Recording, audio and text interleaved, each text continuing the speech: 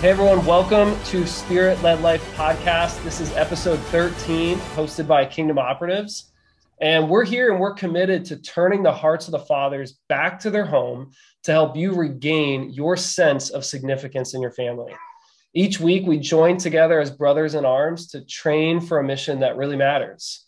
And look, we got some really great training coming up here soon. We have what's called the Crucible. It's 14 days of training for fathers, for kingdom men to really discover the power in their presence. So if you've been someone who's been walking around not feeling confident, doubting yourself, wondering your true identity and feeling like you can't even keep eye contact with certain people in your life, I would just encourage you to check out the Crucible, and we'll make sure we have the link down below for you for that.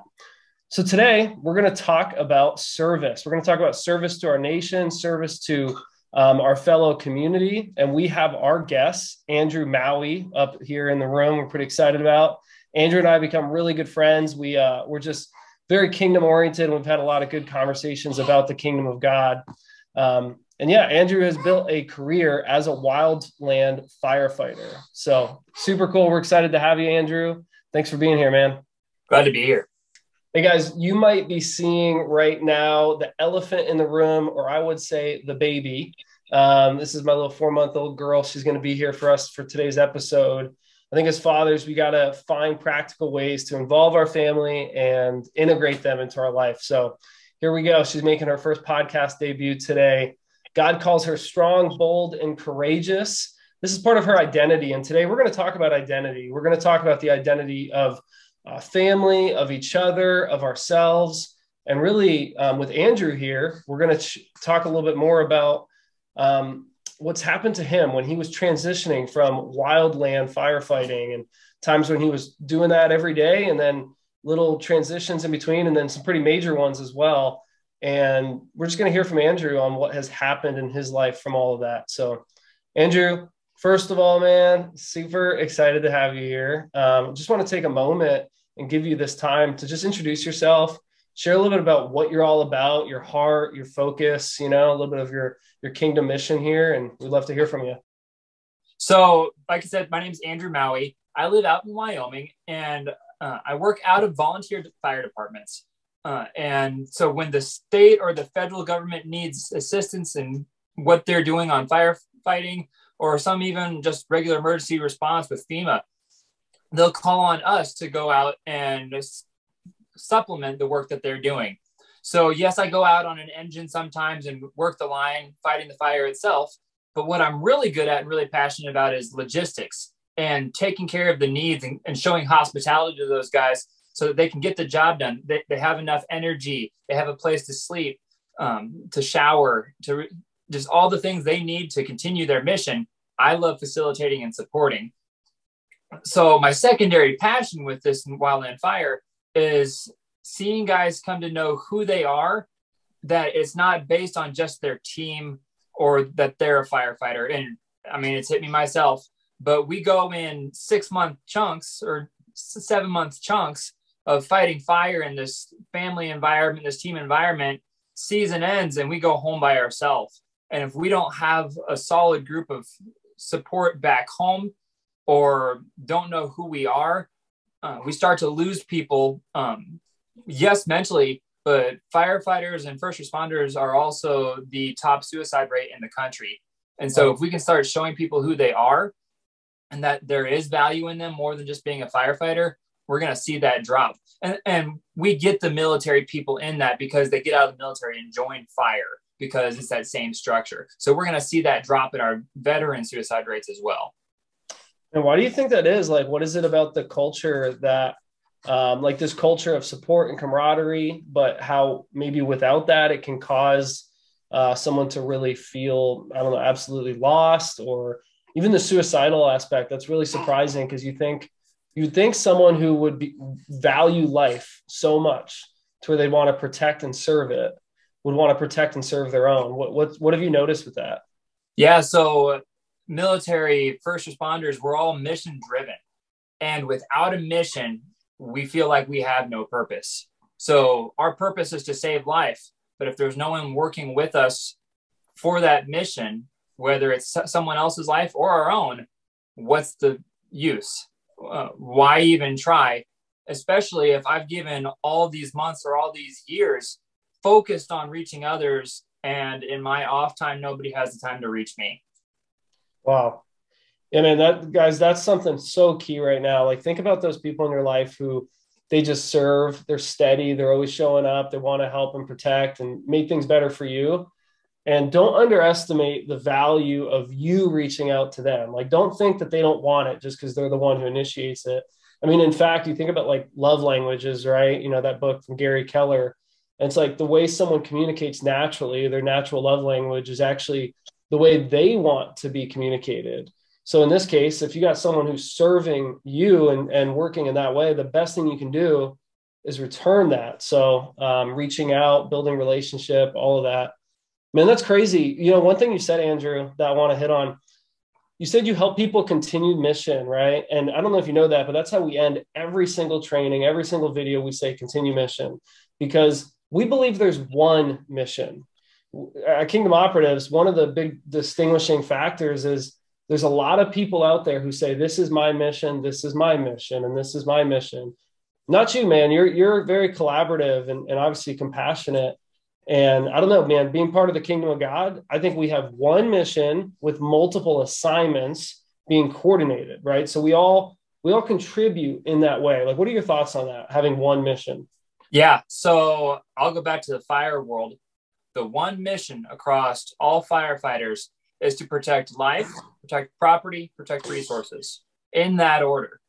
And anyone really that serves in this first responder military capacity, that is their duty, is protecting life, protecting property or the rights thereof, and protecting the resources that supply all of those, be it in our country or elsewhere.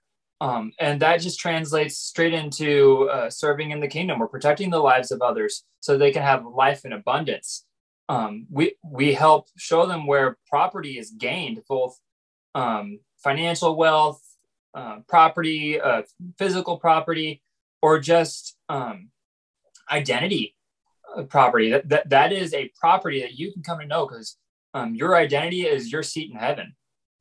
That is a physical place, and that's your right to own.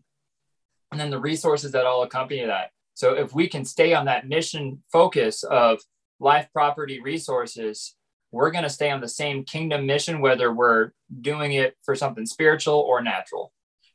There was a part of your life when you transitioned out of actually being in that type of role, especially logistics officer and all that, you really went down a path where you said, I don't know who I am anymore. Can you talk to us a little bit about that, and just maybe some of the symptoms that came from really losing your sense of identity?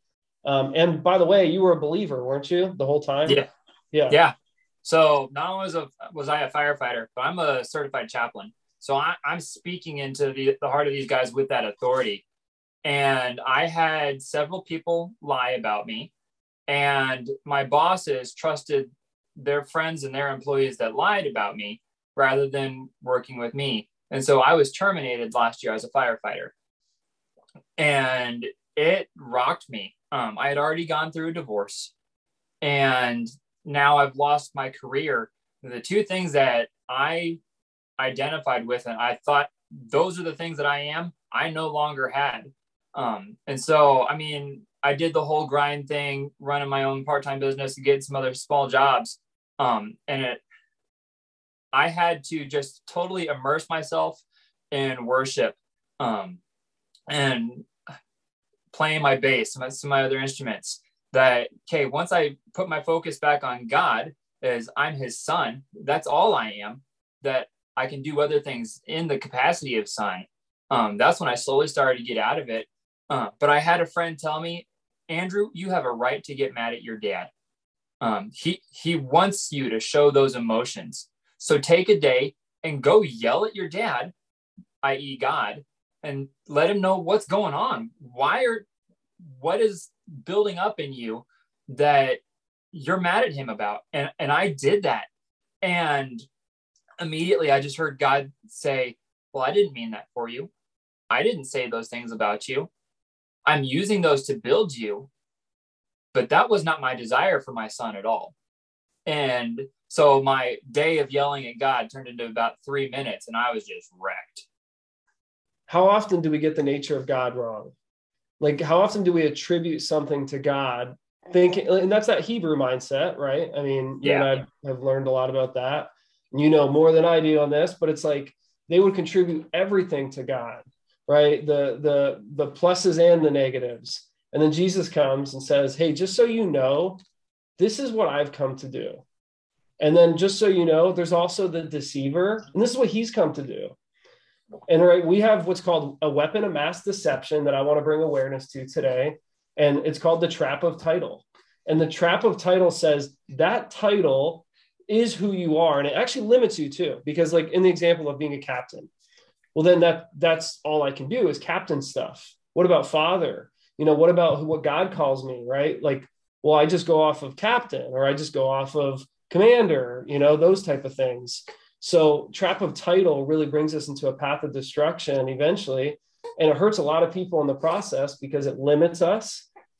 And I mean, I just see you got to know your real identity. That the title doesn't give you the identity. The title just labels, hopefully, the function that you're working in.